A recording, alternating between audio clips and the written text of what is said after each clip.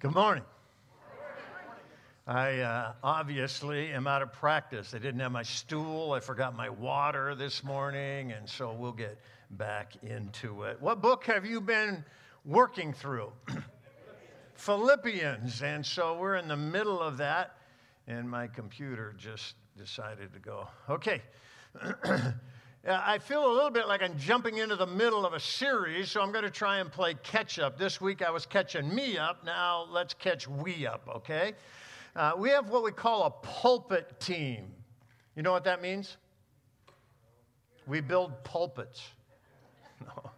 We work through the text together to try and figure out what it says. And then once you figure out what it says, how do we communicate it in some understandable whole? And so we have been wrestling with Philippians this week, particularly in Philippians 2. Neil started us there last week. And so what I'm going to do today is kind of set the stage for the Christmas season in a way. Do you know that Christmas is coming up? That's the month of December. And right before Christmas, we do what? Advent. And so we're going to take a look at Philippians 2 based on the mind of Christ and what it looked like for Christ to come from his perspective. And that'll be in the next few weeks. You know the tenor of this letter, it's one of affection and deep longing care that Paul has for these people. Of all the New Testament letters, perhaps Philippians is the most personal and it's the most affectionate. Have you ever considered what you really want for your children? Somebody better say yes. What we're reading is a very personal letter expressing the heart of a spiritual father for his children and what he wants for them. In Philippians 1:8-11, he says this, "For God is my witness how I yearn for all of you with the affection of Christ.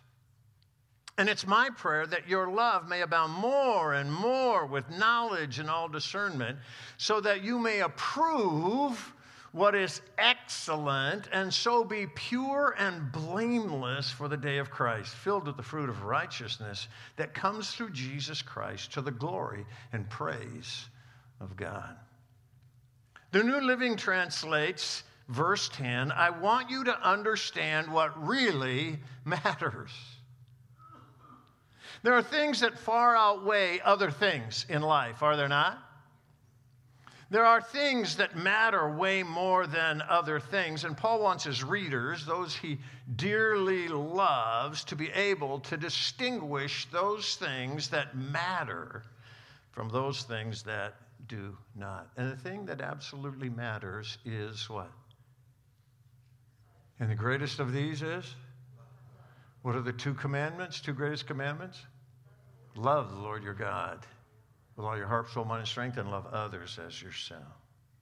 Paul wants his readers, those he loves dearly, to be able to distinguish the more valuable things, and the thing that is absolutely matters the most is love, authentic love. Knowing love, being loved, and loving. In 1 Corinthians 12, Paul outlines all the spiritual gifts, right? And there's a whole myriad of them. I saw a meme this week that a poor guy really was hoping for the gift of prophecy and got the gift of giving, and he wasn't very happy. There are certain gifts that we want, certain gifts that we don't want. What Paul is saying is, of all the gifts, the greatest is love. And he finishes chapter 12 by saying, now I want to show you a more excellent way. The New Living Translation says, a way of life that is best of all. It's a life of loving and being loved. Philippians, particularly the section that we are in, is an exposition of that life that is best of all. It describes how we love. I want to read Philippians 2, 1-11, and then we're going to talk a little about it. If there is any encouragement in Christ, any comfort from love, any participation in the Spirit, any affection and sympathy, then complete my joy by being of the same mind, having the same love, being in full accord, and of one mind. Do nothing. Just want to know if you're still with me. Do nothing from selfish ambition or conceit, but in humility count others more significant than yourselves. Let each of you look out not only to his own interest, but also to the interest of others. Have this mind among yourselves, which is yours in Christ Jesus, who, though he was in the form of God, did not count equality with God a thing to be grasped, but he emptied himself by taking the form of a servant, by being born in the likeness of men, and being found in human form, he humbled himself by being obedient to the point of death, even death on a cross. Therefore, God has highly exalted him and bestowed on him the name that is above every name, so that the name of Jesus every knee should bow in heaven and on earth and under the earth, and every tongue confess that Jesus Christ is Lord, to the glory of God the Father. During Advent, we'll be looking at Philippians 2 and thinking through it from Christ's perspective. This morning, I want to consider kind of the how of how we live, how we're admonished to live in Philippians 2. If this is a way of living, if this is a way that we live in love, in relationship, in harmony, how do we do that? Let's be honest. We can't really drum this up. Nor are we to just imitate Jesus. And some of the commentaries I read, it said that this is an admonition to imitate the way Jesus lived. My friends, that's impossible. We're not to imitate the way Jesus lived. We're to actually have his mind, which he's already given to us. So how do we get what isn't natural to become natural for us? Is it natural to live self-sacrificially like this passage says? Is it natural for you with your spouse? If somebody said yes, quick, write a book. Is it natural to live this way for your kids? Is it natural for your kids to live this way with each other? Is it natural for people where you work or in your school system or anywhere to live this way? No. What Paul is saying is, I want you to be supernatural. Have this mind among yourself, which is yours in Christ Jesus. I think that's the key to this section that we find in verse 5.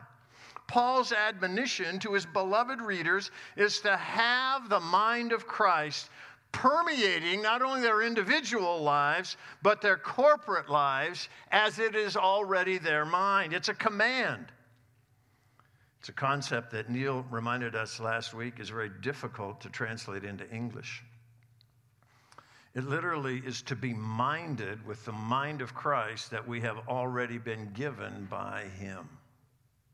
We've already been given it, so how do we appropriate it? I spent the last several months wrestling with trying to understand and appropriate this stuff into my own life, but also as I'm talking to a bunch of people, some of them pastors, some of them individuals, some of them couples who are in trouble. Why is it that many of us, if not most of us, probably all of us, in some ways live our lives, some, if not all of our lives, as if we were unconverted? Now, let me unpack that a little bit. By that I mean that we are controlled by things other than Christ. It might be circumstances, might be people, or habits, or attitudes, or feelings, or addictions, or whatever. But the same old stuff continues to permeate and control our lives, and it is as if we can't help ourselves. I must be alone in this. Who said you're not alone? I'm going to come and sit by you. So, in some ways, we end up being stuck in who we were. We continue to become who we were. The core of our being doesn't seem to get altered, so we stay who we always have been, who we were in essence before we were in Christ. So those of us who by nature are fearful stay. Oof. Those of us who are by nature angry stay. Those of us who have developed addictions stay addicted. Now listen to what I'm going to say here. It's as if we are saved, but we are still enslaved. Now when I see your heads go like this or hear the conservative evangelical grunt, my wife is from an Assembly of God background where they said amen and did all kinds of things. The church I grew up was very conservative, and we went like this. And so Linda calls it, the name of that church, Grunt. And since she had the gift of interpretation, I told her she understands what it meant. We don't want to be, but we certainly seem to be enslaved. We're living wrong-minded, and our lives become the product of thinking the wrong way. If I'm a loser, then I live as a loser. If I'm fearful and I say that's just who I am, then I live in fear. What Paul is describing in Philippians 2, loving each other, even to our own detriment, is a product of our mindset or our mindedness, and it's centered in who we are in Christ. It comes from what we believe and what we value based on those beliefs.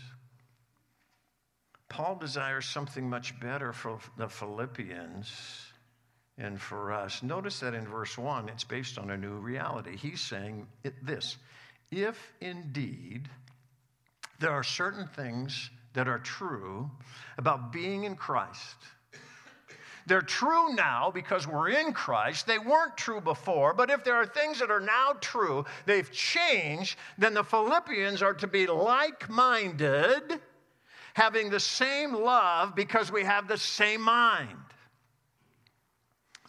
Again, at the end of that verse, Paul talks about mindedness. Philippians 1:27, only let your manner of life be worthy of the gospel of Christ, so that whether I come and see you or am absent, I hear that you are standing firm in one spirit, with one mind, striving side by side for the faith of the gospel.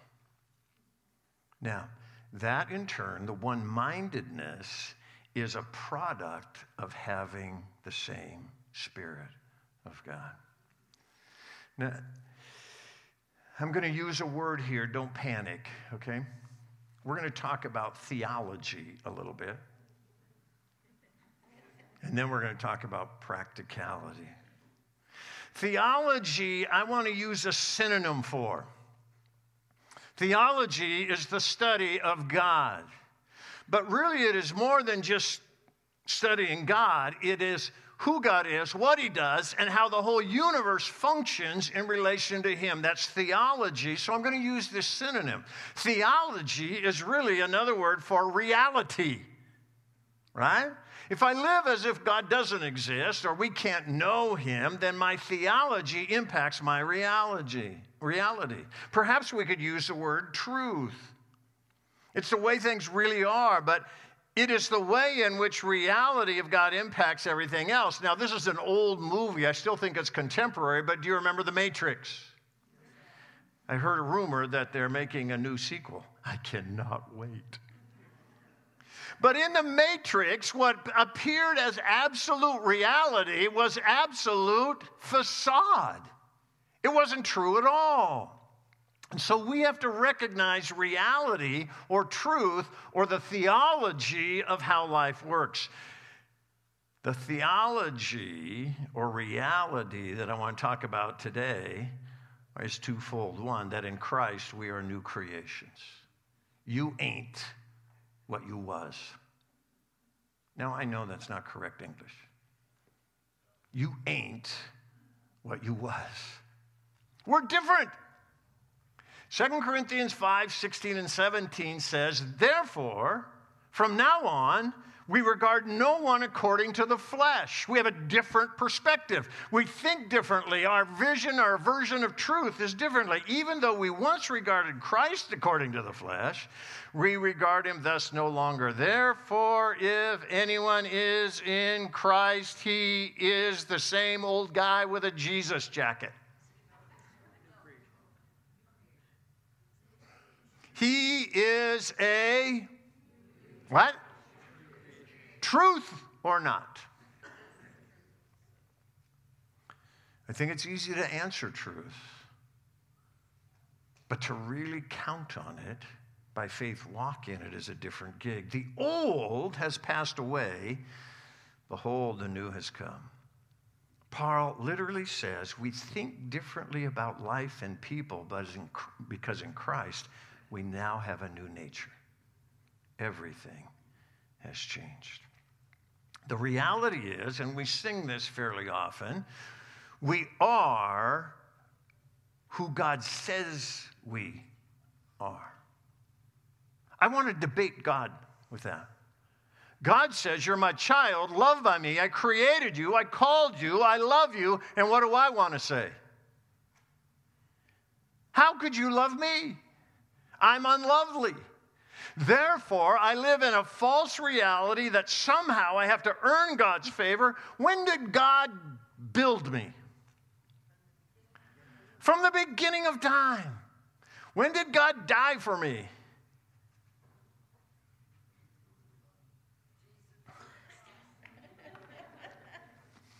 A few years ago. He chose me, and he loved me, and he called me to be in Christ, which changes the reality of who I am and the reality of how my world now should function. Our identity is not in what we do, it's who we are in him. The second theological truth or reality is that we already have the mind of Christ. Neil said this last week. Paul's not telling the Philippians to go get his mind, to go find his mind, to figure out his mind. They already have it. 1 Corinthians 2:16, for who has understood the mind of Christ so as to instruct him, but we have the mind of Christ. That whole chapter, I'm going to encourage you to read it, maybe interact with that some in your growth group this week. Paul told the Corinthians that wisdom or truth or understanding that is from God is different than wisdom or truth or understanding that comes from any philosophy or any other place in the world, even our own thinking or our emotions. It's based on God's version of reality, which is actually reality, supernatural reality. If you read that entire section then, you'll find that the mind of Christ is a product of the Holy Spirit living in us. Now, what's the ministry of the Holy Spirit in our lives?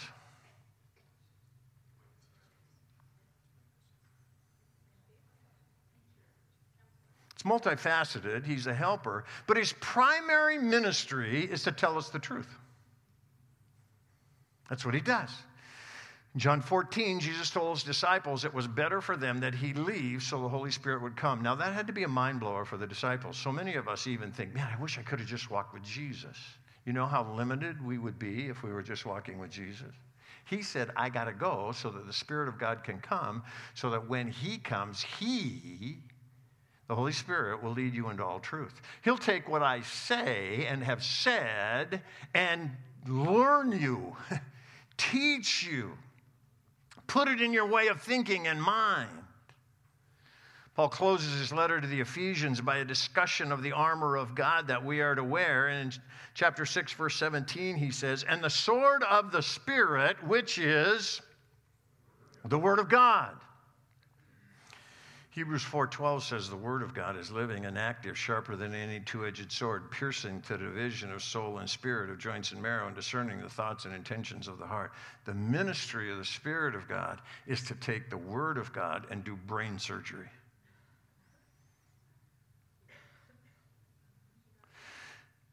More accurately, it may be to do brain physical therapy or personal training. Any of you ever been to a gym and had a personal trainer? What does he do? He what? Hurt you. There's some truth to that. But when you go in and you first meet a trainer, what does he ask? What do you want to accomplish? Where do you want to go? Who do you want to be? And then what he does is says, well, that's a pipe dream. No, what he says is, if we're going to get you from here to there, we're going to begin to do some things to train you. The same thing is true of the Holy Spirit. The Holy Spirit takes the Word of God and begins to say, do this. Now, a good physical trainer doesn't just turn you loose to exercise. Why? We cheat on the exercises, right? We make them easier so we can look better. If I do curls and I throw the bar like this, I can write on the chart that I can curl a lot more than I can really curl, but it doesn't do me any good. So the Holy Spirit of God has to take the Word of God and specifically address it to our mind and say, I have to correct the way you think based on the truth of God. Are you with me? And we get to say yes or no. He's not going to override my thinking. Let me say that again. He's not going to override my thinking. I don't have to get his mind. I need to make up my mind about what's true. Make sense? No. Okay. So that's the theology. Let's get to the practicality. If theology is reality, then practicality might be described as living in light of reality. It's the reality, if the reality is that in Christ we are new creations, we've been forgiven, declared righteous, born from above, given a new life, given his mind. It includes who God is. It also includes what he has done, and because of what he has done, who we now are. And what he wants to do is to conform us to the likeness of his Son. Transformation then occurs as we take God at his word and choose to believe what he says rather than what we think, which unfortunately is often based on how we feel. By faith, we choose to live in the reality of our new identity in him. Paul challenged the Galatians, as you began by faith, so by faith continue to walk. By faith, by faith. Spiritual formation then is beginning to live in light of or conform our lives to truth based on a new reality. What Paul's saying to the Philippians, and I believe to us, is be mindful. Have this mindset of the reality of who we are in Christ. Live in light of who he is and what he declares to be true. Romans 12:1-2 says this. It's the process of working out our salvation. You know what Romans 12:1-2 says. I appeal to you, therefore, brothers, by the mercies of God, to present your bodies as living sacrifices, holy and acceptable to God, which is your spiritual worship. And don't be conformed to this world, but be transformed by the renewing of your mind. That by testing, when your mind is renewed, you can begin to test that you may discern what is the will of God, what is good and acceptable and perfect, and by implication to walk in it. Because of theology, absolute reality in Christ, which is Romans 1-11, we're to turn our lives over to Him. What often determines how we think? The world,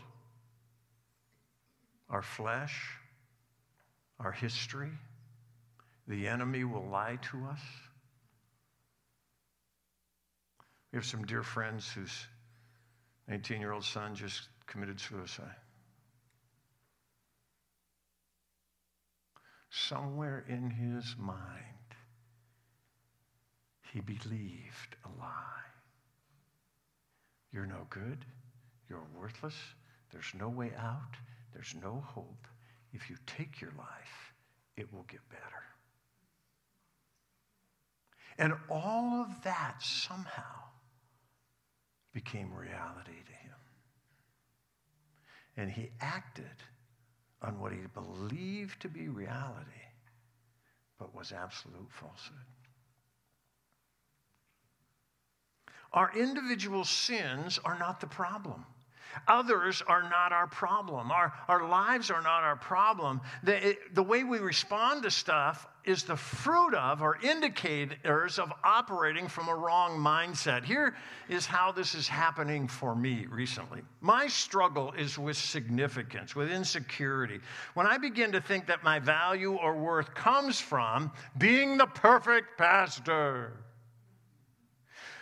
Oh, Pastor Doug, we just need you. You know what that does to an insecure guy?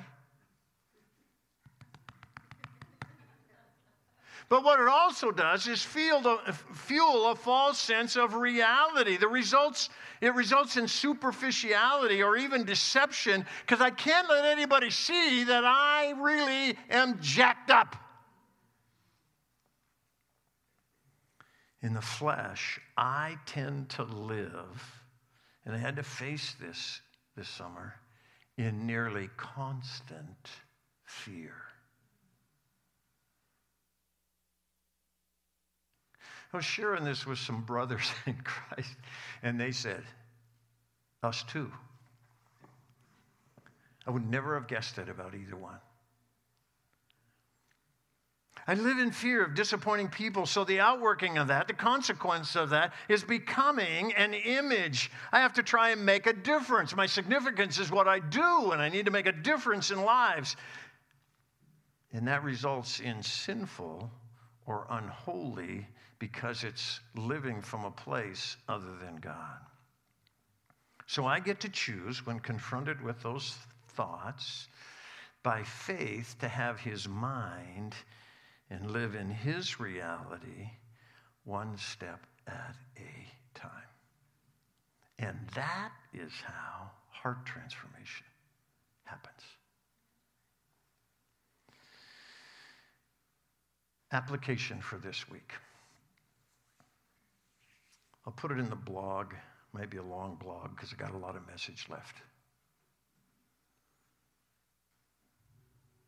Ask yourself this week, what one thing tends to own me? Habit? Emotion? Where do I get stuck? And upon what belief or version of truth is that based? Where does it come from? Fear, anger, unforgiveness, lying, some form of addiction, I don't know. Upon what belief is that based on? Then ask yourself, is the gospel true? And does it have an answer or an alternative truth to that version that I can set my mind on? One quick illustration, and the clock says I have 1 minute and 15 seconds. 11, 10. I got an email from someone who got an email from a young man, and he is in a place where he's working kind of all by himself. He's isolated. And in his work environment, he said, man, I didn't have anything to do after work, so I began to read my Bible.